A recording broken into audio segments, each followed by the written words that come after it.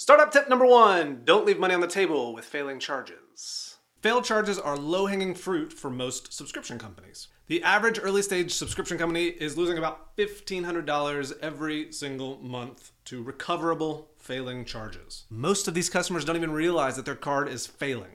There's no malicious intent, they just don't have any idea that their card has failed, or it's expired, or their card's been stolen.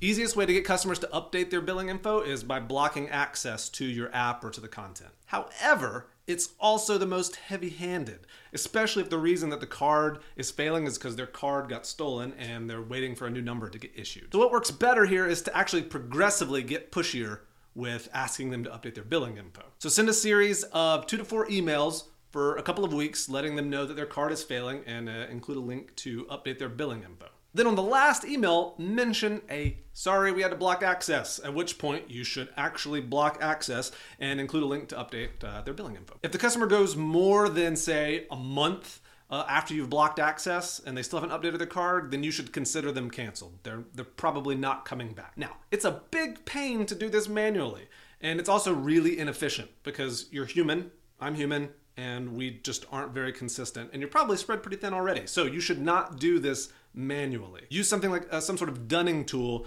that can automate the entire process for you. So the dunning tool will automatically send these series of emails after the card starts failing, and it's completely hands-off. There's lots of different dunning tools out there that can do this for you. Your subscription billing software may actually already have this built in.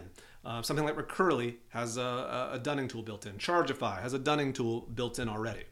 If you happen to use Stripe, then we at Baremetrics happen to offer a dunning tool, baremetrics.com/dunning. But the bigger tip here is to get something in place. Even if it's manually just to get started, you could probably go right now, if you're making any sort of 5 figures a month, you could probably go and get at least a few $1,000s a month in recurring revenue recovered today. So go do that now.